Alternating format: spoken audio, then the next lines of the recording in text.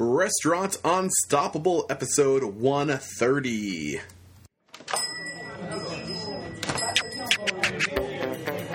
Are you ready for it factors, success stories, failures, and bombs of restaurant industry knowledge?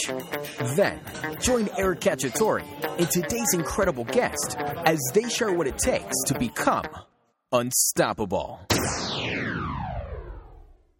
Don't you just wish there was an easier way to count your inventory and send your orders? Well, you are in luck because that system does exist and it's called ChefSheet. And you can start using it today by going to www.chefsheet.com.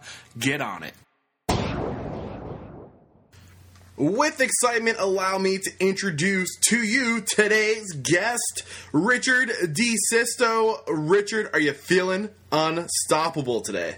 Yes, I'm trying. I'm fighting through this cold flu thing, but I'm feeling good. Well, you are much appreciated. Thank you so much for coming on the show and you're feeling under the weather. We all do appreciate you. So let me just give a quick introduction, Richard, and I'll pass it over. Hailing from New York, Richard DeSisto is the principal of Vantage Restaurant Group. DeSisto's move west was driven by his desire to recreate his family's restaurant business, and he's been doing a great job so far. Today, the Vantage Restaurant Group is most well known for Tipple and Brine in Tunnel Bar, both of which have been receiving great accolades from sources like Los Angeles Times, Zagat, Thrillist, CBS, and the USA Today. Richard, this is an extreme overview of you and your restaurants. I'm going to pass it over to you now, but first, before we get your story, let's get that motivational and inspirational ball rolling. With a success quote or mantra, what do you have for us today? Well, kind of keep it simple. Sir Wayne Gretzky made a very simple quote that I think pretty much you could live and die on. So my success quote, I guess if there was one, would be, you miss 100% of the shots you don't take. As far as a mantra goes, a mantra would be, I attribute my success to this. I never gave or took any excuse, and that was Florence Nightingale. So those are two things I kind of live by. Awesome. And what about that first quote really resonates the most with you? Listen, this business, it's almost like a sport. You got to really love it. This is not for the faint of heart. This is not for people that think that it doesn't go beyond your creative side. This is a business, and it'll test you. It'll test your family. It'll test everything. Mm-hmm. This one is one that really puts you through the ringer, front to back, top to bottom, and you really got to be up for the test. But it's also one of those things no different than acting, I guess, or writing or producing or doing something like that, becoming a professional athlete.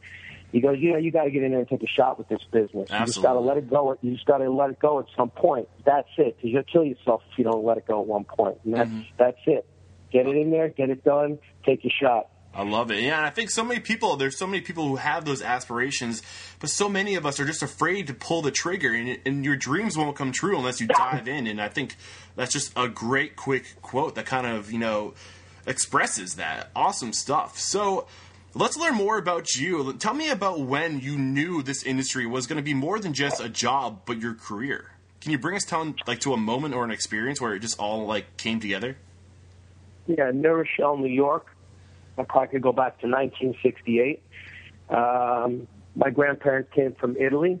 Actually, both grandfathers came over somewhere around the same time in the late 40s. When they got to this country, like a lot of Italian immigrants, they were thrown into a corner of the Bronx where they're all stuffed in there like, animals put in a corner. And what they did was a lot of them got up and began to take hold and begin the journey of building a life here in this country. And coincidentally, as both of them got through pedaling and working like every other immigrant that came to this country, they wound up moving into, both without knowing each other, only about 3 miles from each other, moved into these tenements. And in these tenements, which they both eventually bought years and years later from the landlords that owned them back then in the early 50s, each one had a little sort of Italian, like a little bar restaurant attached to it. Okay, and back then things were very simple. You quarter, 50 cents, give you a little glass of whiskey or something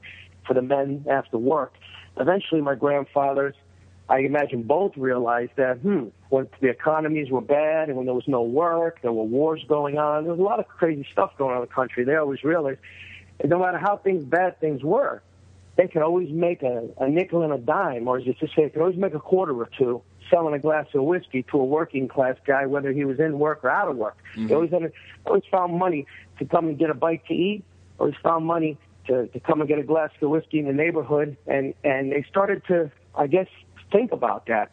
So when they bought these tenements, we moved our family into them, typical Italian thing. Everybody lived on top of everybody else, sharing rooms and all that stuff. One day, long before I knew, I was noticed that I could smell out of the back door of my tenement, the apartment house I was living in with my grandparents and everybody else. Out one door was my house, and 50 feet over was the back door to the restaurant. And it had now become like more of a small Italian restaurant, peasant foods, and, and whiskey. So it was split in half. So I used to look over there into the other side of the backyard. And one day I ventured over there. I must have been 4 or 5 years old. And I just walked that extra 25, 30 feet I never went and knocked on the other door. And it was the back door to the kitchen. I remember it was an old screen door. And I said, I don't know if I said, "Hey, Big Pete," because there was a Big Pete and a Little Pete in there. And I said, "Can I have some pizza dough or something like that?" And he came back to the door. Of course, they knew all the cooks knew who I was. And he handed me a pizza dough. And he handed me a little dough ball. And I went running off with the pizza dough. And, of course, I was playing with it and eating it. Back then, we never worried about getting sick on anything. Yeah. It wasn't like today. And I remember eating the pizza dough and playing with the pizza dough. And I could smell the pizza dough. And I could always smell the food smell coming out of both back doors.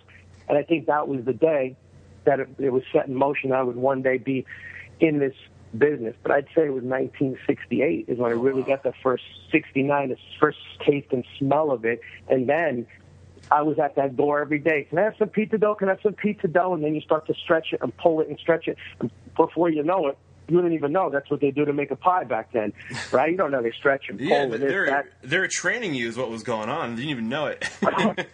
Yeah.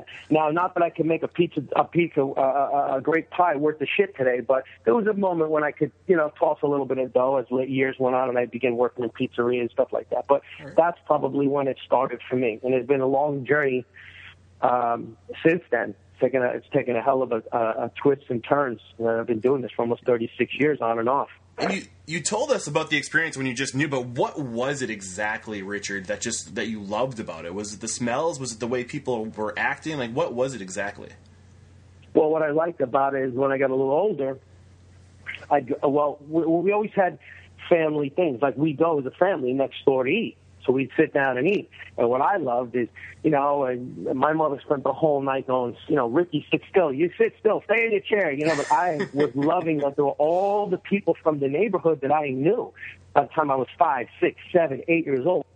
All of the families came in there, right? And I'm like, "Oh, there's my uncle, there's my Uncle Frank, and there's my Uncle Vinny, and there's this one, and there's from down the street, and there's Florence, and my Aunt Florence, and Aunt Teresa, and there's my neighbors, Paulie, and Petey, and Mario." And they were, and everyone you'd see throughout the week, their moms and their dads, they'd be going out for a little dinner or something like that, and we were that neighborhood restaurant type of thing. So I started going, well, this is, I can't put it into words what I was thinking at 6 years old, but in my mind, I look back at what I loved was everybody coming together. I love it. And it's fortunately for me, it's what I love till this day, which is seeing people smile and be together and interact, which to some degrees almost become part of a lost art in this business right now. But that's still what gears me up for it. I love it, man, and that's exactly what does it for me. So I'm super resonating with your story, and I think you did a great job of bringing us right to that moment. I think we're all just kind of feeling it right now. Great stuff. So now that we got to know you and how you got into the industry and how you start to fall in love, bring us into some of your current visions and cultures with what you have going on with Vantage Restaurant Group. Well, Vantage Restaurant Group it's pretty new, actually. It's as new as my latest project. So I'm in the middle of my latest project now. I started it out with Well, basically, back up for 1 second. Yeah. I've been cultivating a couple of small businesses I had up here. And I started to see that these 2 restaurants and bars that I have up here are giving me the opportunity to win over my landlords and everything. They started to like me. So what I started to do was lease more and more of the retail spaces.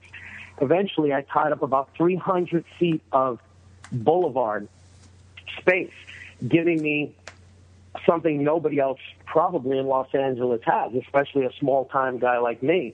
So I've got 4 buildings in a row, plus all the parking and everything I've tied up over 4 years now. And what I did was I took 2 other bar restaurants that I had, and I closed them down about a year ago, 8 months ago, to make way for 4 new brands. So what I had really designed was a dream project for myself, to build a destination. And then basically you'd park your car in this big lot, you pull into valet parking, and you'd have 4 options to go to. And there'd be 4 different concepts, 4 different things, and I would really be able to express myself creatively because I definitely come into this almost more of an artist than a businessman. That's what I prefer. And I set in motion to open Tipple and Brine, which opened to screaming reviews here in Los Angeles, and then Tunnel Bar Lounge, which has really been received very, very well. I'm in the middle of building as we speak. If I open the door, you'd be able to hear it. Downtown Johnny's, which is another one I have coming, and the 29th of April. And then about 2.5 to 3 months after Downtown Johnny's, I'm opening a place called the Urban Oven with a guy named Scott Tremonti, another Italian kid. His family's from the East Coast as well. We're gonna bring our sort of our creative forces together, him and I, and we're gonna create an amazing brand that's a hybrid of my brand that I had in mind and his, and a concept that he has, which is pretty amazing. So that'll give us 4 bars and bar restaurants all in about 16 months, which is pretty ambitious. And again, I say for a guy of my size. I'm not one of the big restaurant guys in this town, so it's very, very ambitious and a very big task for someone like myself. Yeah, but if you want to be successful, you need to be ambitious. I think one of my favorite quotes was Mario Andretti. He says, if you have control, you're not going fast enough. So, I mean, I think what you're doing is a perfect example of that, and I would love to hear more about your restaurants, but this podcast is more about the person and what makes you successful, because we want to recreate your habits, your characteristics, so we too can be successful. So, Richard, if you could narrow it down to a couple factors, your habits, your characteristics that you believe most contribute to your success. Well, I just got back from Vegas. It's where when you got a hold of me the other day, I was in Vegas, and I was I was actually walking the show floor, and I was talking to John Taffer's wife. She's wonderful. And somebody came up behind me, guy that works for me sometimes, and he made a comment like, that guy, see this guy right here? He goes, this guy's like a living, breathing version of your husband, or something like that, he said. He said he's the unknown Taffer, and they were making jokes. He screams and yells like everybody else. He was funny, laughing, and he walked away. So for me, it's about just getting it done. For me, it's I think my grandfather once said, I didn't know them very well. They were pretty young when they died. Sick days used to be for sick people, and they're not anymore. We live in a world with sick days and vacation time and all this other stuff. For me, it's about getting up, getting it done, no excuses, get to work, stay the course. Money does not sleep. That's why I don't sleep. And, look to the people out there that are doing great things. That's the people that are getting it done. That's the only people I look to, are people that are getting stuff done. That's it for me. I don't look at anybody else. I don't get caught up in any of the other stuff.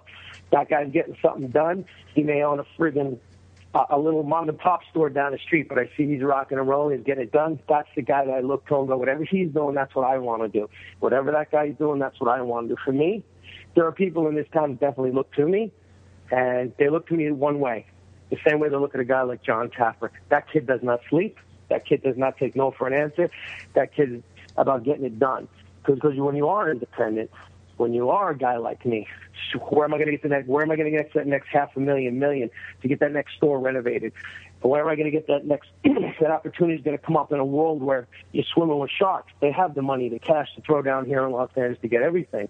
I got to find a way to sneak under the grass, through the grass somewhere to find those deals. I've got to do twice as hard, 3 times as hard the amount of work to just find that deal for myself and make it happen. But long before I can go out there, raise the capital and do this and do that.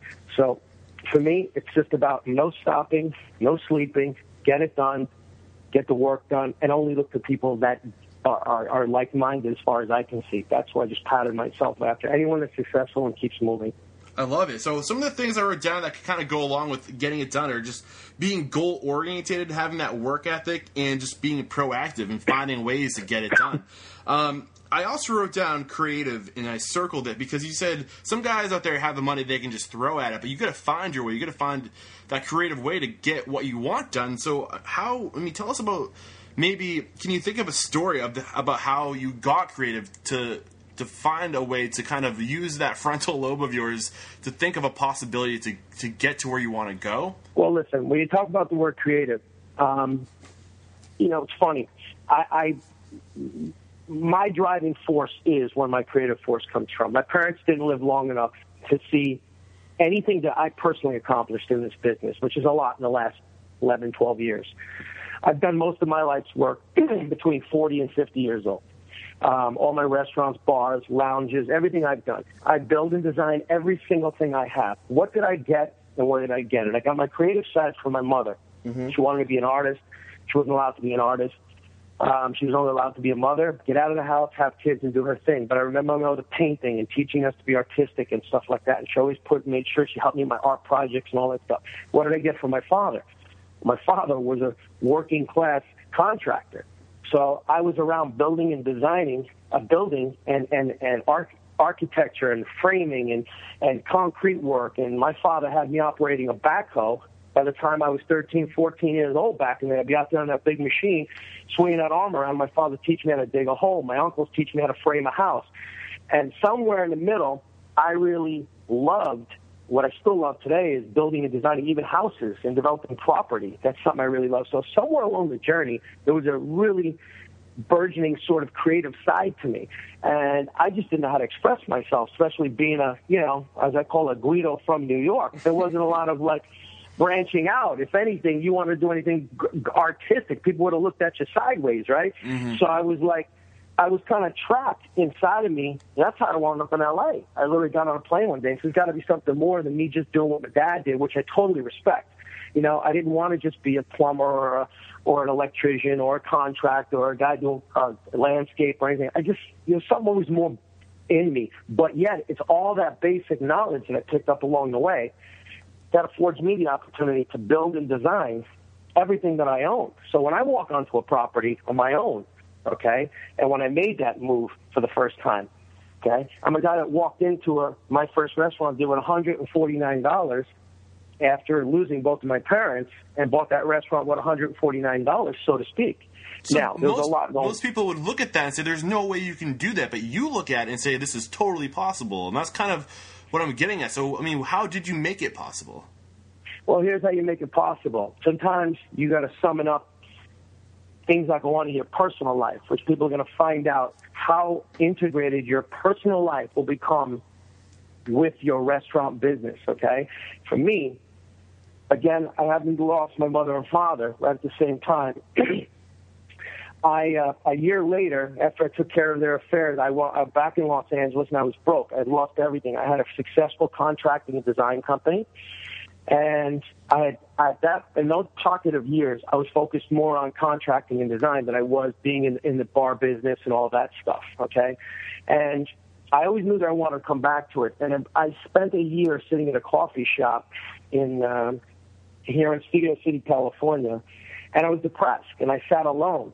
And I couldn't get my head out of the sand. The hit was too big for me. We're a close family, and I was really struggling with what reasons do I have to wake up every day. So I wasn't thinking about the restaurant business. How old were you at this time? Sorry to interrupt. I'm just trying to paint that picture. I lost him when I was 39. Okay. So I had my head in the sand until I was about 40 and a half years old. And sitting at this coffee shop every day where I was down to $160, $159,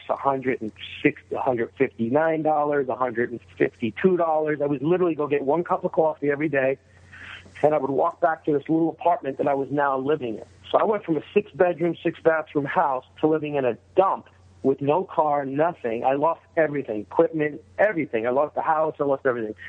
So I was sitting there, and there was an older gentleman, and I'll never forget this guy.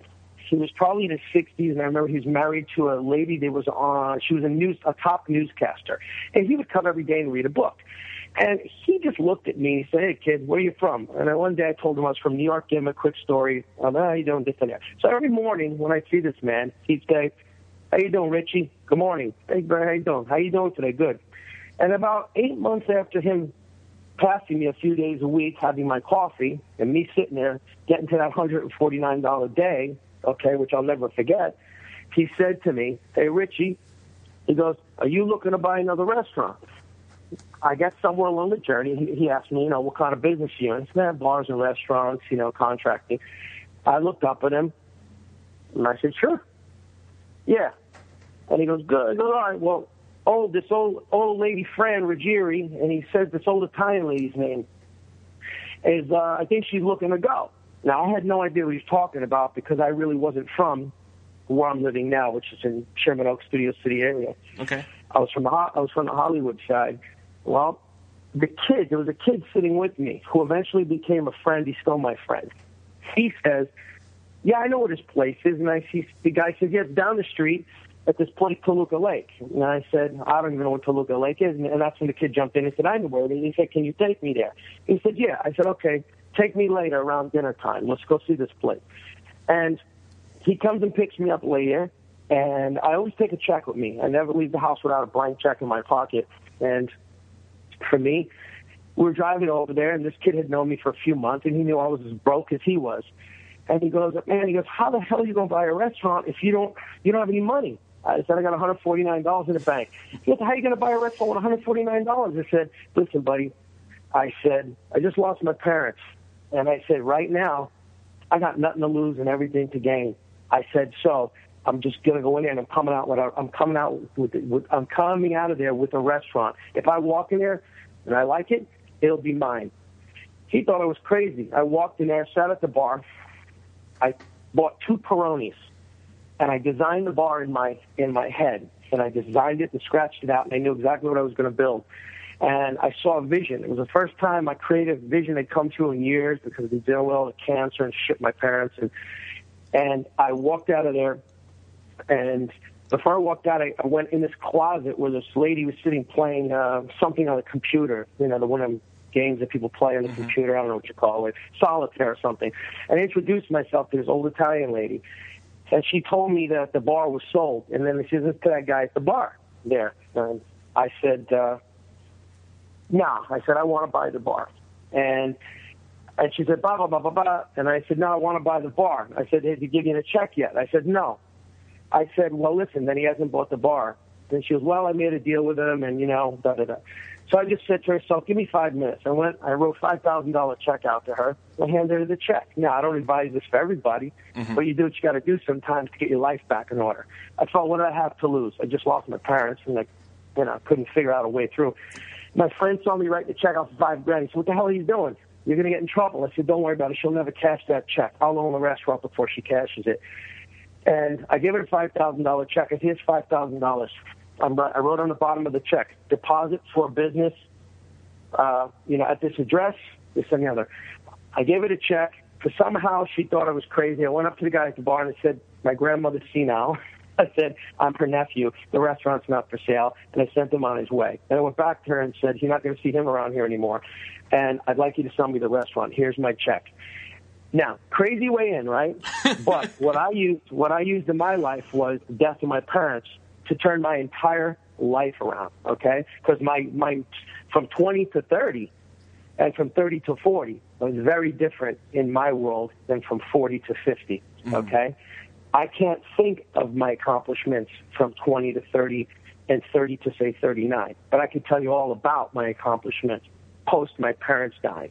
So my motivation and drive and creativity to make that deal and all this other shit, okay? And how did the deal end up? I stole her for 2 weeks from cashing my $5,000 check.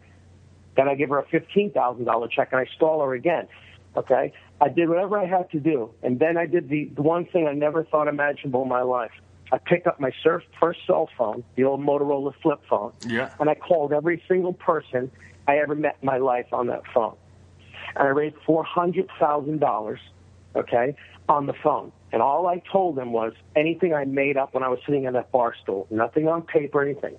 And that's when I summoned up my gift for gab, my ability to sell the deal, the art of the deal, to make people believe, to see my vision. I made enough people see my vision that I arrived with that money in escrow, okay, with the help of a friend to get my accounts and everything together. And I wound up, by the time I had hit about $8, $9 left in my account, I had $400,000 going into another account, and then wound up closing a deal for $330,000, and I was off and running with 11 people to finance that restaurant for me, and I was off and running. And I built and designed it on a dime. I did everything myself. I literally just took everything I could, 24 hours a day, opened up that restaurant, and I hit pay dirt with that restaurant. And that's what changed my life around. And what saved my life was my first restaurant bar. And that's what changed my life completely, but it also saved my life. So it set me in the motion on my own in this business, without any family assistance, without anything. And it saved my life from the death of my parents. It gave me a new life. It also grew me up. Until I opened that restaurant, I could tell I was not really a man, and I wasn't living the same life from 40 to 50 that I was living from 20 to 40, easy town to get caught up in out here. Yeah. And I got caught up in it no different than actors and actresses get caught up in it. It's the same thing. I wasn't taking things. I kind of lost my way and thought I had nothing but time in life, but I realized that's not the truth. Look what happened to my parents. And they weren't at that grand opening, and they haven't been at the other 10 since then. Wow, now they won't be here for these 4. So 4 more without my parents there. But what did they give me? The drive and determination to get it done, and the creativity and that business sort of discipline to get it done. So every time I build, design, and open something, I have a few tears before I show up at grand openings, get it done. And then I just thank my parents on the way over there, and I say, thanks, what can I do? Man. But they gave me everything I have today. So. That was an incredible story, Richard. I mean, just that drive, that determinism, that can-do attitude, that creativity, and one thing I just want to point out is most people, they see things like this huge wall that you scaled, and if anybody else saw that wall, they would say, no, that's not possible. But you say, how can I do this? Not, I can't do this. And whenever you ask yourself, how can, that's when the creativity just starts coming. And there's always a way around if you just get creative. And we can learn so much from that story. It was incredible. And now I got to get a story from you, Richard, that is just a time where you fell hard on your ass, because we learn a lot about these success stories, and that was an incredible success story, but we learn so much from failures. And can you share a failure with us?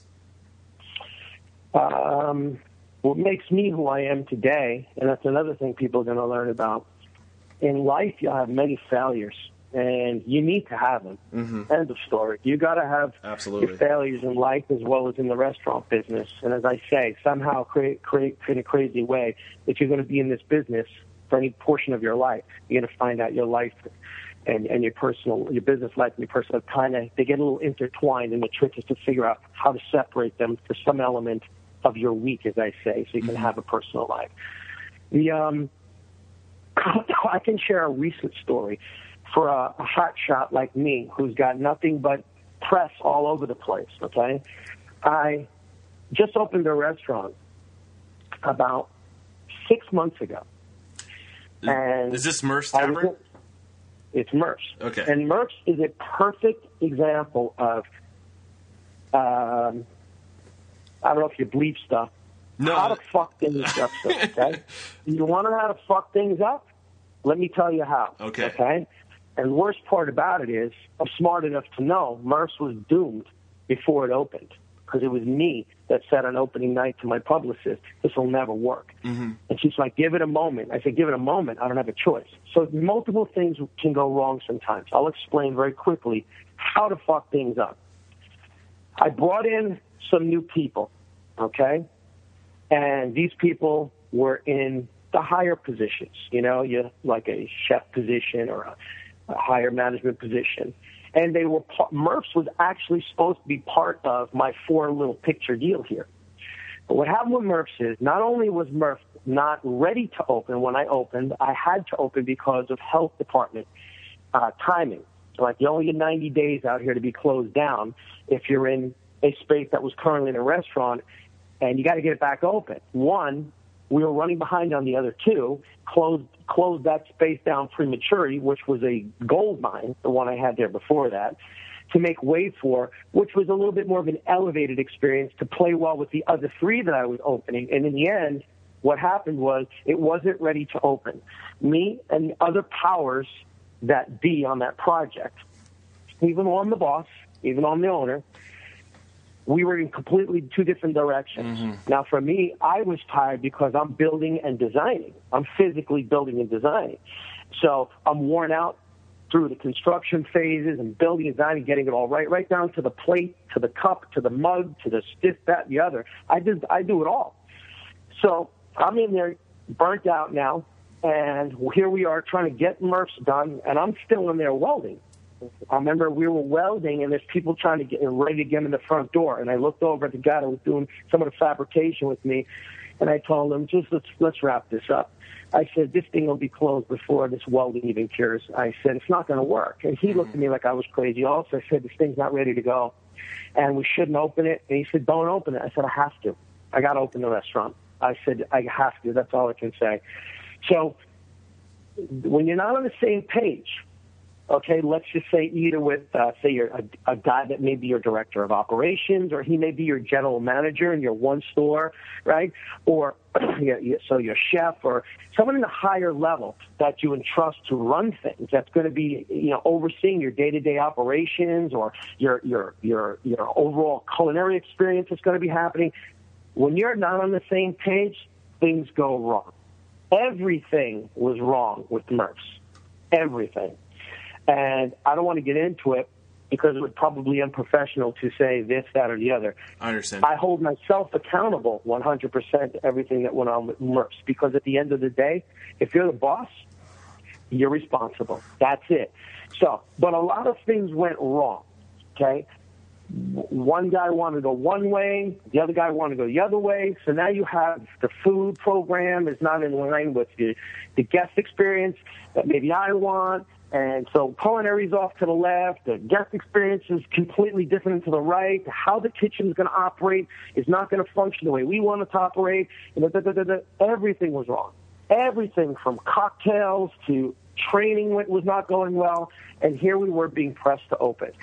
What I should have done was, I don't even know at this point, because it's already over and done. Yeah. At the end of the day, it shouldn't have been opened. I should have tried to negotiate maybe for more time to keep it closed and to think this through, because I knew things weren't right. What happened was I let my exhaustion at that moment of opening and building and designing 2 other restaurants, it got the best of me.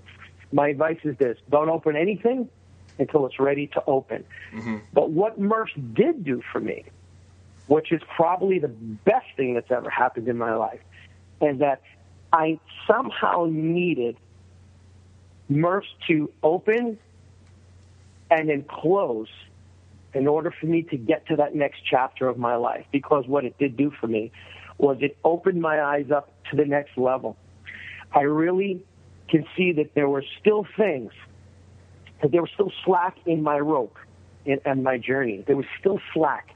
And even though you think you're tight as a drum, and even though you think this, that, and the other, the one thing about this business that I learned, and I was just reminded of it, you're never going to get a plaque. There's never going to be an award of any kind, okay? You won't be being honored for anything. This is not a business that you sort of graduate from. You don't get any, there's no Super Bowl ring coming for this one. You never stop learning. The business never stops changing, okay? And you can't master it. This is what told me that this was one that taught me what I love about this business. I don't think anyone ever saw a happier guy to close down a restaurant. Yeah, is there a little bit of egg on your face because you're being celebrated in the media all over the place, top 8 restaurants of 2014, number 3 bar in Los Angeles 2014, this, that, and the other, you know, and then, boom, something like a Murph's shows up. I have no problem letting Murph's be a bright, shining example of what not to do again, okay?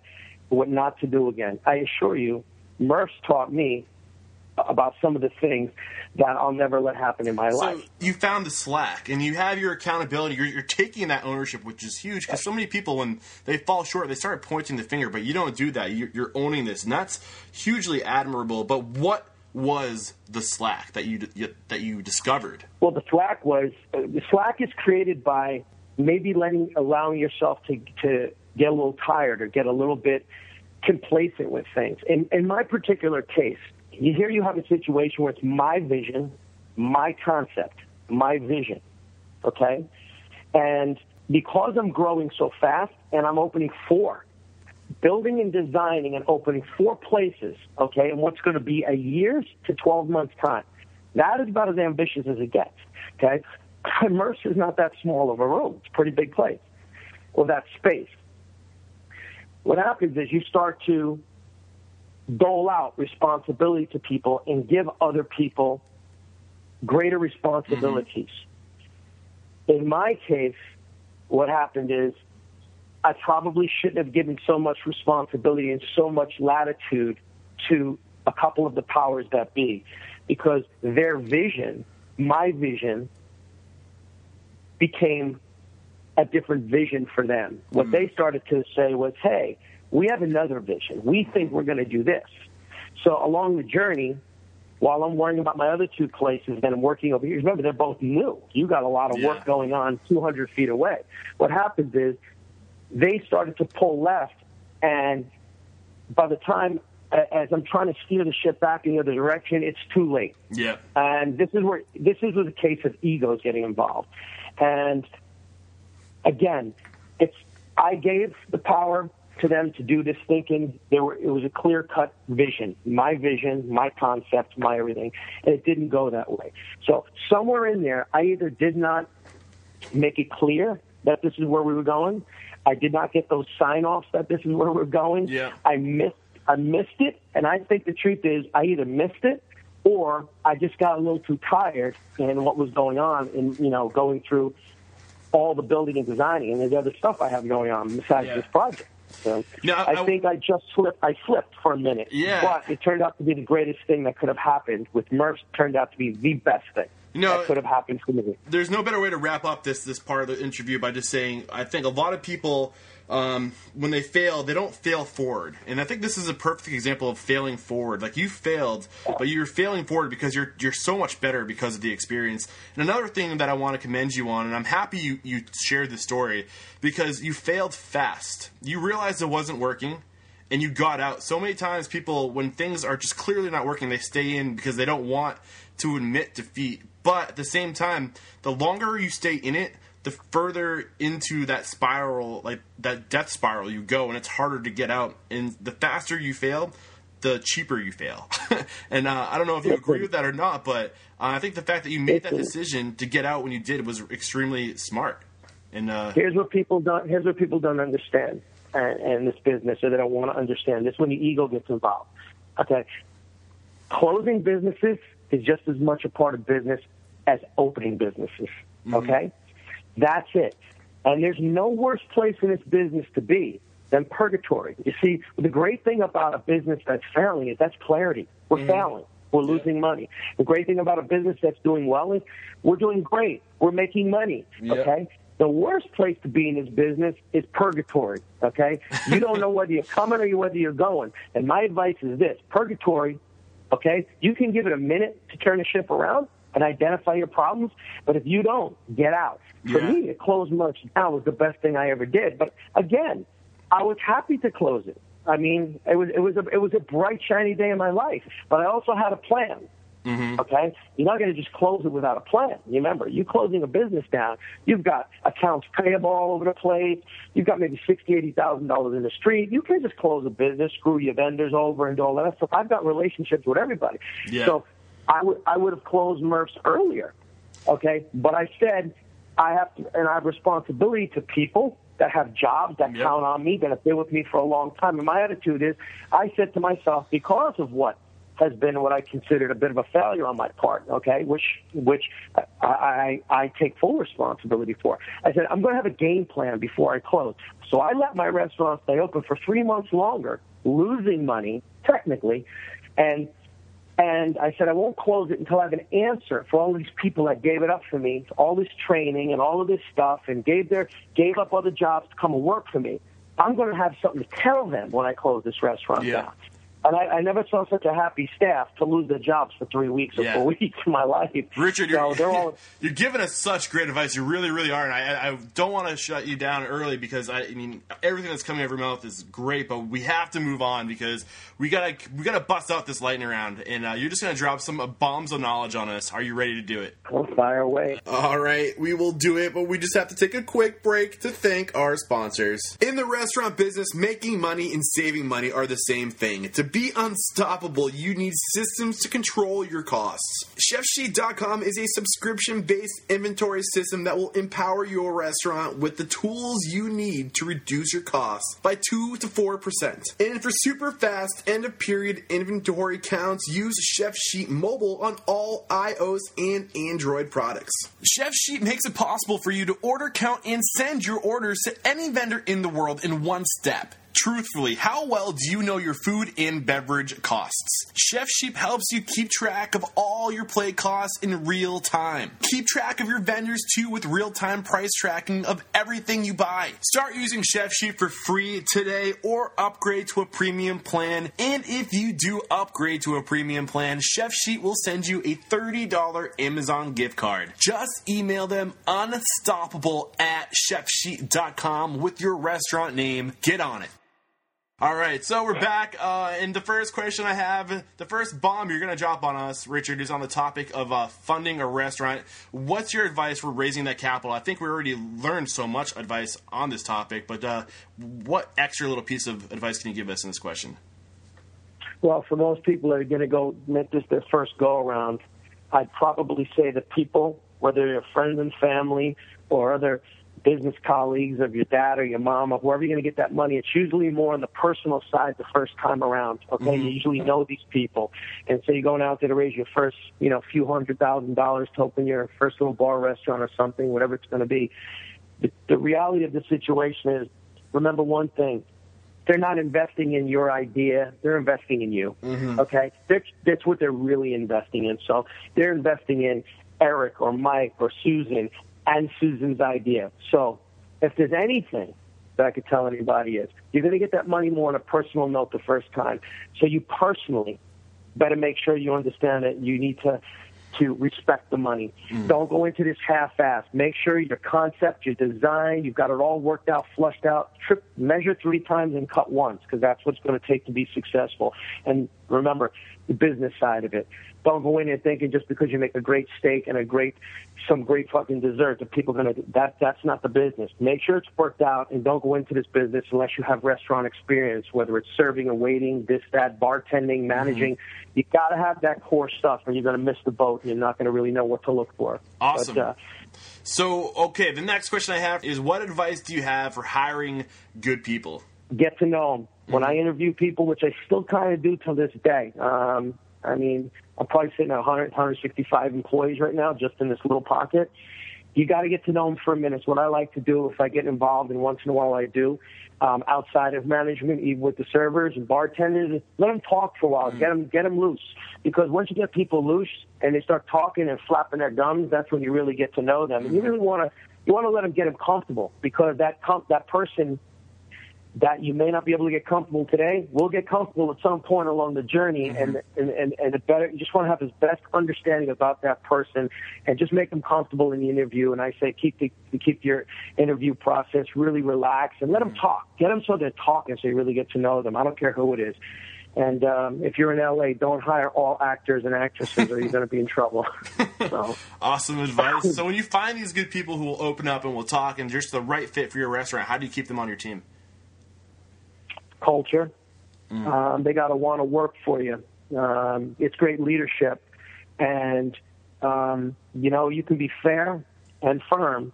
Still have the respect of your employees. It's about creating a great culture, someone they want to work for. You're down, you're sick in the hospital, your team is there going, let's do this for our boss, our leader, because they really appreciate who they work for and stuff like that. So building a great culture, especially in a restaurant business, is imperative in order to create that great guest experience and that great sort of family thing you want to feel when you're there. You want people to feel like they're family. At least that's what I come from. So I try to make them feel like they really are part of the family. We preach family here a lot. What's the best way to make them feel like they're a part of the family? Acknowledgement. It's more than the money. It's letting them know they're doing a great job if they're doing a great job, and speaking to them, not like a parent to a child, like in a person to a person, when you have to address something that maybe is more of the negative side of things, like you're unhappy with their performance or you think they're doing a great job, and you want to let them know that, as much as you can, that they've done a great job. Give them that pat on the back, because that goes a long way. And being able to also take a negative moment in this industry and turn it into a positive. Awesome. All great stuff. So you sound like a smart guy, and I have a feeling you have been doing some reading in your life. So is there any book you'd recommend, whether it be a personal growth book, a business book, or a general restaurant book that's a must-read for somebody getting into this industry? Yes. All of you can rush out there and buy John Taffer's book, okay? And as stupid as it may sound, read John Taffer's book. Is that Raise the Bar? Yeah. Read the damn book, okay, and take it at face value, just the way John is at very face value. But I'm going to tell you something else to read, okay? A book called The E-Myth. The E-Myth. Do not go into that book with any judgments, okay? It's by an author named Michael Gerber. Just read the first book, The E-Myth. There's lots of other spin-offs and lots of other books this company sells. Read the book. Don't have anything in your mind when you read it. Don't get hung up any goofy words. Read the book. And if you can, maybe you should read it twice. That's a book that put me in check. And there was a guy who I see more of as a mentor type in this industry that told me to read the book. And he said, don't go into it any judgments. Read the book. The book straightened my head out. And that was one of the best books I think I've ever read. Biggest lesson in that book, what is it? Excuse me? What's your biggest lesson from that book? Well, I'm going to tell you what he told me when I said, what's the best thing you got out of the book? And he said, read the book. Yes, that book is incredible. It is awesome. And it's in audio version, too. Both those books that you mentioned are in audio. And one thing about John Taffer's book, I kind of went into that book skeptical because you see him on TV. I don't like watching a lot of the restaurant stuff on TV because a lot of it's staged. And that's one of the first things he addresses in that book is that there is an act going on. He has great advice in that book, and it's something you wouldn't expect if you watched the series. It's a great book to read. Just such great advice all over the place in that book, and that's but what John is saying is this: forget the production itself, forget the screaming and the yelling and this and the other. What John Taffer is saying, and he's not the only one. I go in as a consultant on restaurant projects as well. I do the same thing, okay? Just on a tiny, tiny level, okay? You walk in. If the culture is that your bartenders are leaving every night, and there's fruit behind the things, and there's syrup building up on everything, and the fruit flies are there because nobody's cleaning in between the stainless and going underneath and scrubbing the tiles down and cleaning the floor stink, and everybody walks by the napkin and some of the food that's spilled on the floor, that ain't going to fly. That's not a winning. What John is saying is the same thing any of us say. We go, pick it up, do the work. Yeah, exactly. But that's all about a culture, you see? That's the culture. Yep. And that's what you need to get your head wrapped around. Everything needs to be done. Everything needs to be in its place and handled for a reason. It's sort of a discipline. Yeah. The maintenance and the setup. And what we do the same way every day. And when you don't, this is what begins to happen. The erosion and the culture and everything starts to slide in the wrong direction. And before you know it, you're failing. Why are you failing? Because you're not doing all of the things you need to do to at least have a shot to be successful. Absolutely. And both amazing books. Definitely 100% worth reading. You can get those books for free, guys. Go to audibletrial.com/unstoppable for a free 30-day trial. Get those books for free. You will be very happy that you did it. And both books only take about 4 hours to go through on audio. So totally worth it. So awesome stuff. Thank you for sharing those both with us, Richard. The next question I have for you is on the topic of marketing. What's one bomb on marketing you can drop on us right now? Ooh. Well, I come from the old school way of marketing.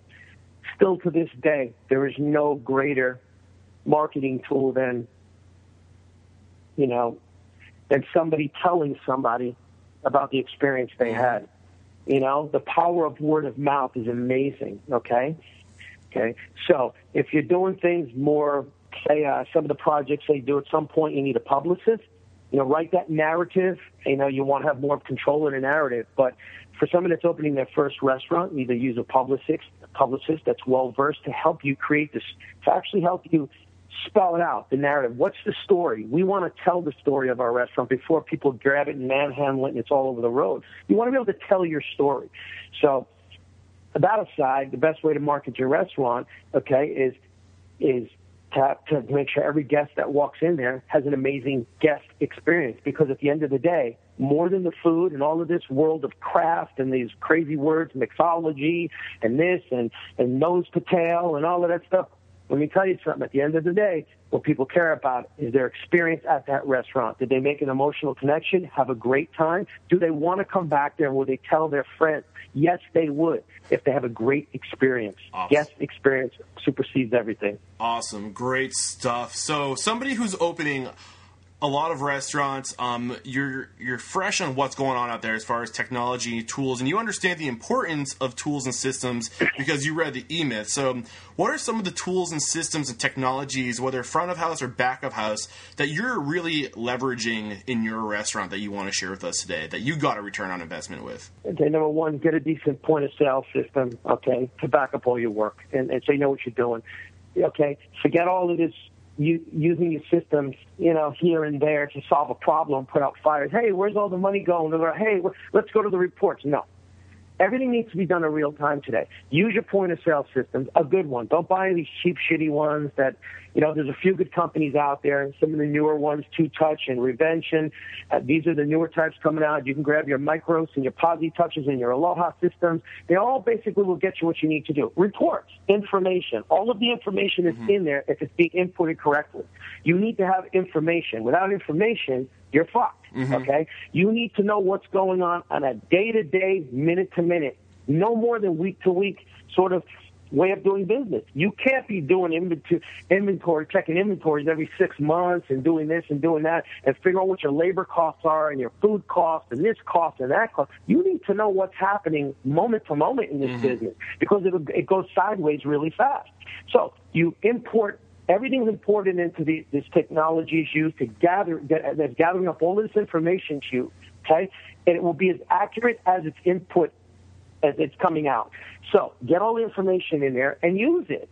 Half the people that have point-of-sale systems don't use them, okay? They're not pulling reports. They're not going over stuff. They're not having weekly meetings or daily, bi-weekly meetings to see what's going on and tracking everything. You need to track it now because if you spend 6, 8, 10 months after you open your business and then all of a sudden say, where's all the money? Hey, we spent this much money on food this week, but we spent $5,000 on food purchases this week, okay? But we only did $7,000 in business.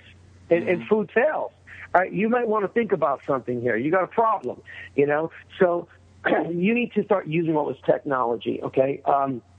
I, the least technologically sound guy there is. I'm cut from the old school. I look at a cell phone and I want to punch it, To me, it goes about as far as a Rolodex is what I call the thing in there. But listen, everything is used in-house, okay? For me, I have a central office that oversees all of my brands, and everything's funneled into that office, and there's a small army of people handling things day to day. We meet every week. We stay on top of things daily. We jump on things now. If you don't, you'll be out of business and wondering where the hell your money went, You need to know everything. So use the technology. Don't just install it and use it to ring up cocktails, okay, and ring up food. Use it to break down where everything is going, start tracking everything week to week, day to day, hour to hour, minute to minute, how to staff up. That stupid computers can literally are the e-ticket to you figure out how to staff up, how to redesign everything you're doing. It can do a lot for you, you know. You have to find a way to make the creative part and the business side come together. So point-of-sale systems are everything after point-of-sale systems and things like Open Table and all of this stuff, depending, again, on your type of brand. You know, what's suitable to your brand is how much technology you're going to use. What kind of guest experience? What kind of experience is it going to be for your people that are working there? Are they carrying around tablets to each table and ringing stuff up at tables? Are your people going up to the bar and ordering food? So it depends all on the different type of brand that somebody's opening and how it's set up. Awesome how much stuff. Technology you're going to use. Man, you're just killing it today. I'm just keeping my mouth shut and letting you run because you are definitely a knowledgeable dude. Awesome stuff. So the next question I have for you, we're almost ready to wrap it up, is if you could go back in time to that point where you bought your first restaurant and you could just give yourself one piece of business advice, what would it be? Well, listen, I bought my first restaurant on my own in 2004. Okay, I was with my family in nightclubs and everything in New York starting in 78. I was very young, 15, 16 years old. The drinking age was 18, and we were already in the bars working. I was thrown into this in a whirlwind. Mm-hmm. So one thing my uncle tried to tell me, and actually the place that's replacing Murph's, I'm naming it Downtown Johnny's. It's homage to my uncle Johnny Boy that got me started in this business, got my whole family started in this business back in 78. On another level, nightclubs, bars, more contemporary stuff. And the one thing he tried to tell me is don't get caught up in this thing, you know. It's a business. And the sooner you know that, the better, okay? Because everybody's taken, money's passing through lots of hands, the more moving parts and pieces, the more trouble is going to be and the more confusion. It's a business. Mm-hmm. You need to treat it like a business. I didn't get that so quick early on because you know what happens when you're younger? Mm-hmm. You get caught up in it. You get caught up in the fun train. And then getting caught up in a fun train costs a lot of money, and sometimes it'll cost you your whole business, or it costs you your house, your cars, everything. I can't say it's ever been that for me, but I know what it's like to still nonetheless fail and how to screw things up or not, kind of get what I put into this thing. There's money all over the place, and you need to run it like a business. Everybody thinks the restaurant business is different than a business. No, you need to run it no different than, I got to run like a bank. That's it. You need to know where everything's going. You got to run it like a business. It's a business. Don't get caught up in anything other than this is a business. You got it. You're going to learn that real fast when all your friends start coming in and all your family members. Great advice. And is there any question I could have asked you to add more value to this interview? Well, there is a question you should probably put on this thing if you're really into this whole restaurant thing, okay? Bars, restaurants, nightclubs, all of this stuff. There should be a question in here where you ask yourself a question. You ask yourself if you really have your personal life in order. Mm-hmm. Because this business has a funny way of consuming your whole life if you let it, okay? And again, refer to the E-Myth if you haven't read it when it talks about that. You have to not let this business be your whole business, or you can say goodbye to your wife, and then your wife and your kids when she takes the kids and leave, and all this other stuff. Relationships get ruined. Friendships get ruined, okay? Do you have your personal life in order? Because if you don't, you're really up shit's creek when you open a bar and a restaurant, especially if they're trendier types of things, and because you're working so many hours, and then you become a control freak. So do you have your own house in order before you start taking on the work of another one? Awesome stuff. You've been incredible, Richard. And we're going to wrap it up. We do that by having you call somebody out. Who's one restaurant professional you admire and think would make a great guest mentor just like you did for us today? Well, I'll tell you a guy right here in Los Angeles. He's over in the West Hollywood, Beverly Hills side, and he's the man when it comes to that almost, I don't want to say that anti-Beverly Hills, sort of West Hollywood, over-the-top sort of thing. He's Mr. Hospitality, and I learn from this guy every time I'm in his restaurant, and his name is Joey Sabato, Joseph. And,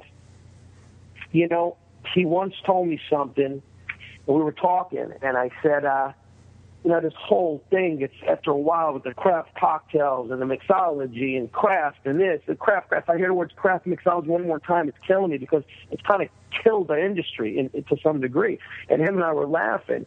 And I told him about a bartender that I was fed up with. And this is the day I started really thinking about what it is that he does.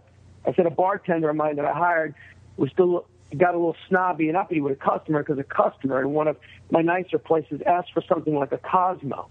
And he made like he didn't make the Cosmo because it was beneath him, he thought, coming from some of the places he came from. And I caught wind of this. And this guy no longer works for me. And I told him this story. And I remember Joey saying to me, he goes, listen, man, I'm over on this side and you're on that side. Imagine what it's like over here. One of my customers wants a Cosmo. I'm going to make them the best fucking Cosmo they ever had. And that's our way over here of saying, nothing is beneath us. Nothing. That's hospitality. You remember, don't ever lose sight that this is about the customer and it's not about you and your own personal bullshit. You can talk craft mixology shit and all this other crap all you want. This is about guest experience. Don't ever make the customers feel stupid. We're in the hospitality business, forgotten art. And that's one thing him and I agree on. He's one guy I look up to. The Church Key is his place is called the Church Key. And he does hospitality the best. He's the best at it, and I look up to him, and I always think about what he's doing, what I'm doing. I go, that's the guy I want to be like always when you're in the hospitality business, Joey Sabato. And he knows how to do it better than anybody in this town, I think. Joey Sabato, look out, brother. I'm coming after you. I cannot wait to get you on the show. Richard, man, you've been so incredible. Just let the folks at home know how we can connect with you. If they want to come work for somebody like you who's just filled with this energy, this work ethic, this everything, you're somebody I would work for if I was over on the West Coast. So how can we connect? Well, you better not call me unless work is in your work ethic, let me tell you. But for me, I mean, if somebody wants to hit me up, they can just email me at rjdisisto@yahoo. Just keep it real personal, rjdisisto @yahoo. Now you got a direct line to me. Awesome. Great stuff. I will have links, everything in the show notes, www.restaurantunstoppable.com/Richard DeSisto. Richard, there's no questioning you are unstoppable. Thank you so much. Ciao. Every once in a while, the episode goes a little bit over an hour, but you know what? When you have people on this show like Richard DeSisto, you just let it go, and I'm so happy I let him go because he gave us some great advice. If you guys enjoyed this episode, you know what to do. Shoot me an email, eric@restaurantunstoppable.com, and I will do anything and everything possible to get your suggestions on the show if they are a good fit. Also, you heard it today. Reading's important, and one of the books you need to read is The E-Myth. You can get this book for free by going to www.audibletrial.com/unstoppable to get that free audiobook today. And you'll learn so much about the importance of implementing systems, processes, and procedures into your business. I know he said, just read it, and he's right, just read it. But it's so important, and when you do this, you buy time. And if you're interested in some of the tools that are out there, some of the tools that my guest mentors are personally recommending, head to www.restaurantunstoppable.com/tools. You will find a complete list of all the tools my past guests have recommended. Get on it. It's totally worth it. Like always, guys, thank you so much for joining us today. Until next time, peace out.